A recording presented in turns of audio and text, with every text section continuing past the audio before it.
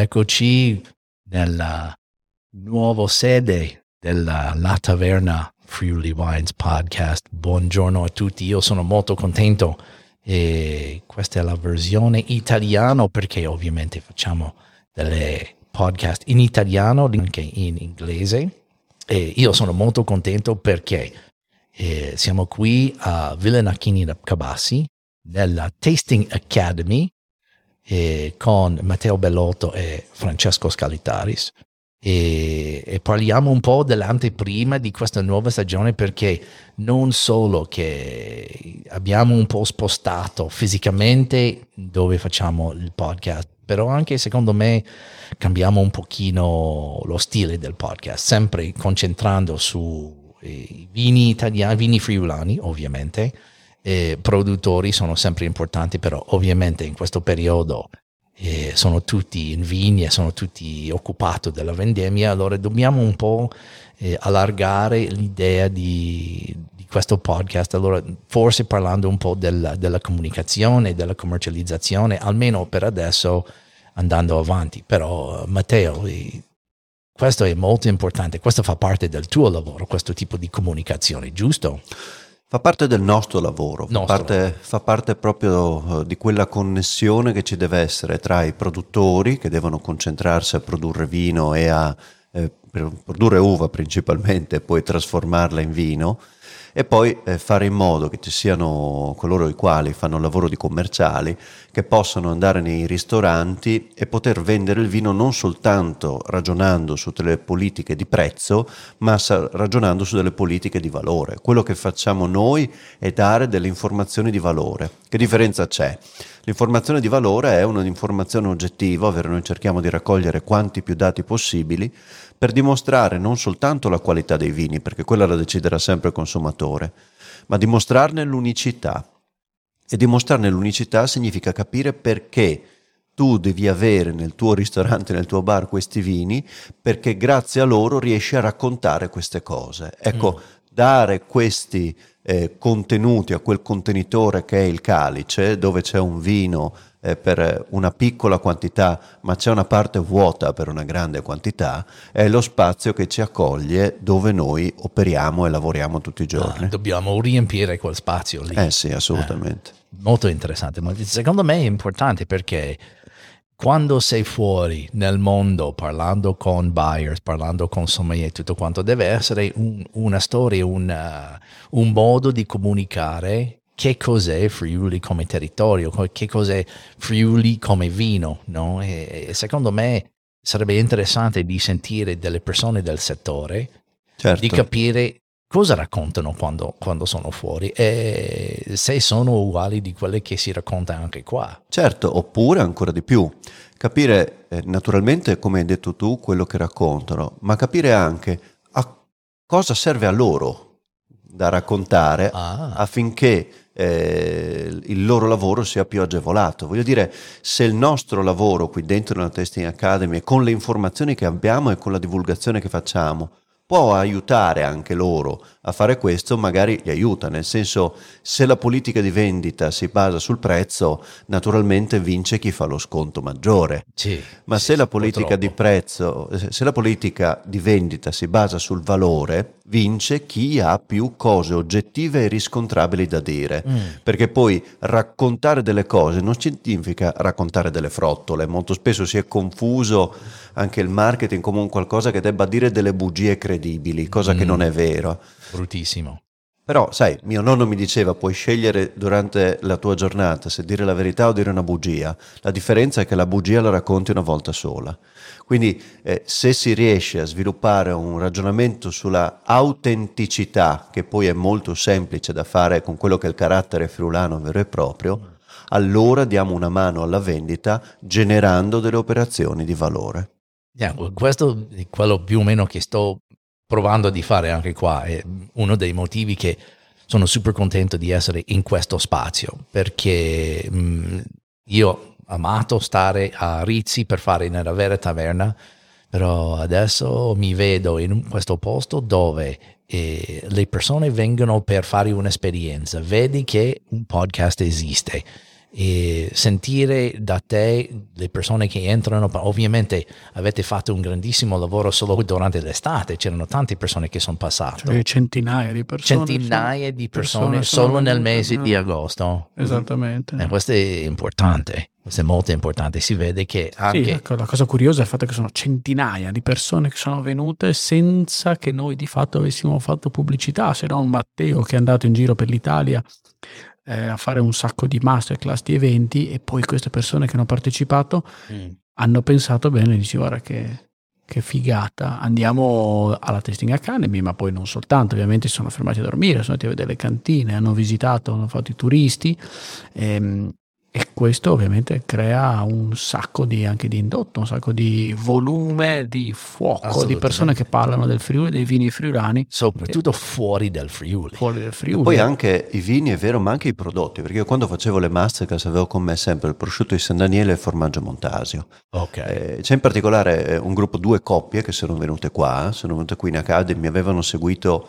se non sbaglio nella tappa di Brescia, adesso non ricordo bene quale fosse la città, ma è poco importante, forse a Torino, è poco importante.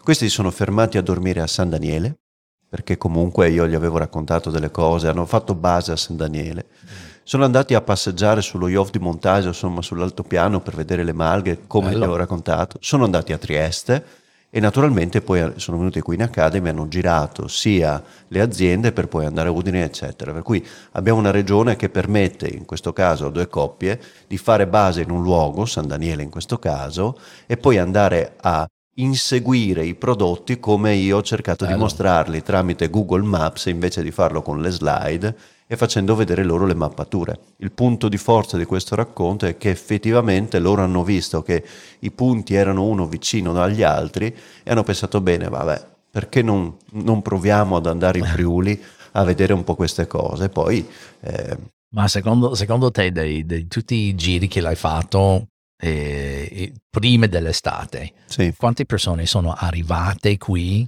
Sì, non è secondo me perché è un numero abbastanza esatto. Tu hai proprio questi dati? Sì. Allora, io ho fatto, adesso con quella della Sicilia saranno 17 le date che ho fatto, c'è una media di un'ottantina di persone a data, e un centinaio sono quelle che sono venute in ferie qui. No, ok, 100 persone che sono venuti in Friuli. Sono venuti in Friuli, che hanno dormito, che hanno mangiato, che hanno comprato bottiglie, hanno assaggiato, hanno acquistato. Per cui una ricaduta economica anche, perché è molto importante, anche perché per persone come noi che non fanno una vendita diretta, per cui il nostro lavoro non è misurabile su una ricaduta economica diretta della serie 1+1, ebbene questo dimostra che riusciamo con un lavoro, in questo caso l'ho fatto io, ma può essere molto ampliato, tutto questo può fare diventare tutto questo tipo di lavoro di comunicazione una ricaduta economica oggettiva ed importante,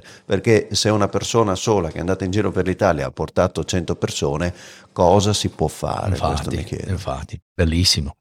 No, ma essere qui secondo me è importante per me, non solo perché è un posto caldo durante l'inverno, sarà un posto adeguato. Vai a dirlo a Putin, vedremo questo inverno se sarà così. Ma anche perché avete così tante persone che passano qua, ovviamente si nota che c'è questa tavola con dei microfoni e tutto quanto. Allora per me è molto importante, un'opportunità che vi ringrazio tantissimo per donare questo spazio a me e anche alla taverna. Secondo me questo sarà importante. Per quest'anno, su stagione 3, ovviamente cominciamo con un po' delle cose che sono fuori del mondo dei produttori, perché sono tutti preoccupati con la vendemmia.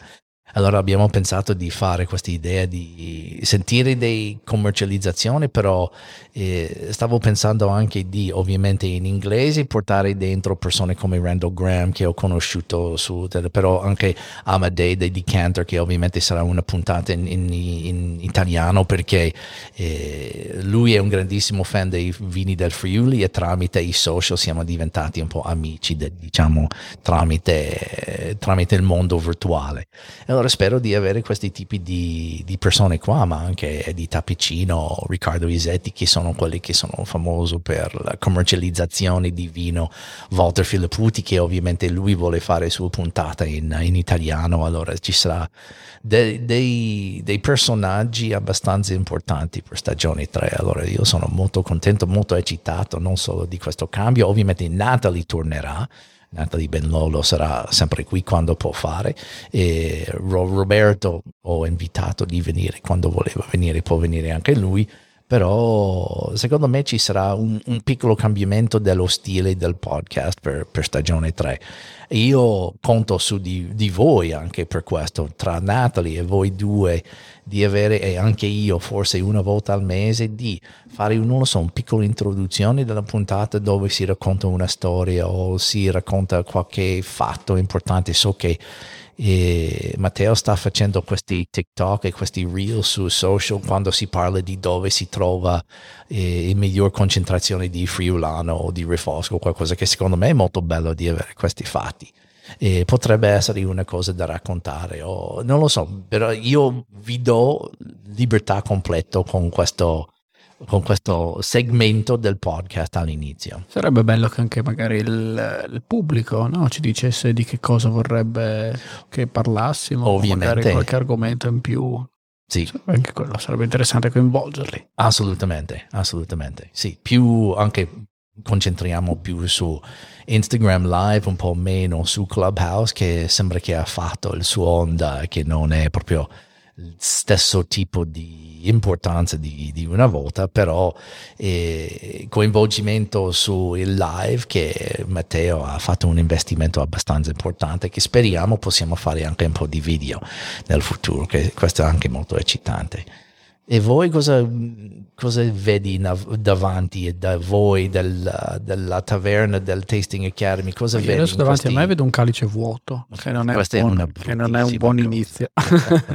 No, allora dobbiamo riempire. Dobbiamo riempirla, no, scherzo a parte. No, io vedo, sì, lo vedo come una grandissima opportunità, sia per l'Academy che quindi per il consorzio con gli orientali. Esatto. Con gli orientali Ramandolo, che per la taverna, no? Una situazione classico usato e strausato, win-win, esatto. No? Dove ma è simbiosi, no? Queste le cose, come dici tu sempre, Matteo, che questa combinazione di energia è importante. È chiaro che questa è la sede anche della doc delle doc, no? Cioè esatto. dell'ente che racchiude le doc, e di conseguenza anche, ovviamente non credo che parleremo soltanto di vini del Friuli Colli Orientali, ma anzi saremo aperti a tutta la regione.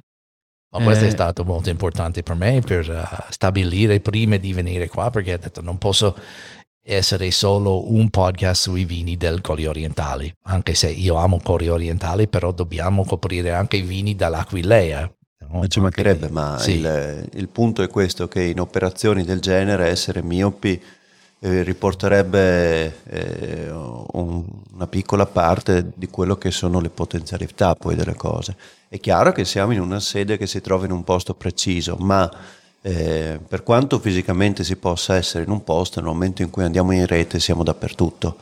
Il pubblico a cui noi ci rivolgiamo è il mondo, ed è un pubblico comunque che non può partire da un'idea ancora così, diciamo, restrittiva della visione della nostra regione. Già è molto difficile riuscire a spiegare le cose. Avere la possibilità di essere precisi senza banalizzare il tutto è quello che è uno degli obiettivi della Tasting Academy, e avere questa stanza, questo luogo, farlo diventare un vero e proprio contenitore di opportunità e di lavori come quello che stai facendo tu con la taverna, per me è un qualcosa che può aiutare davvero tutti a far capire anche a chi rivolgersi per ottenere delle informazioni precise, che sia il mondo della commercializzazione, che siano i produttori e che siano anche gli appassionati, che possano trovare in questo luogo tutte le risposte che cercano, le domande sui vini del Friuli Venezia Giulia. Ecco, questo sarebbe il grande obiettivo, no? Di far che questo diventi un po' il San Pietro, no? Dei vini del Friuli Venezia Giulia, così bello. Avremo i pellegrinaggi o la Mecca, come vuoi. Il punto è, ho detto San Pietro perché alla Mecca non credo bevano. Comunque allora se riusciamo a fare questa cosa riusciamo a convogliare delle energie che si disperdono, perché se noi vogliamo bere il vino lo dobbiamo mettere in un contenitore, se lo disperdiamo non lo beve nessuno. Quindi questo è l'obiettivo della Tasting Academy, essere il contenitore adatto per tutti i vini da offrire al mondo. Bene, ragazzi, grazie tantissimo, sono lieto di essere qua, non vedo l'ora di cominciare stagione 3 di La Taverna e ci vediamo presto. Grazie. Ciao.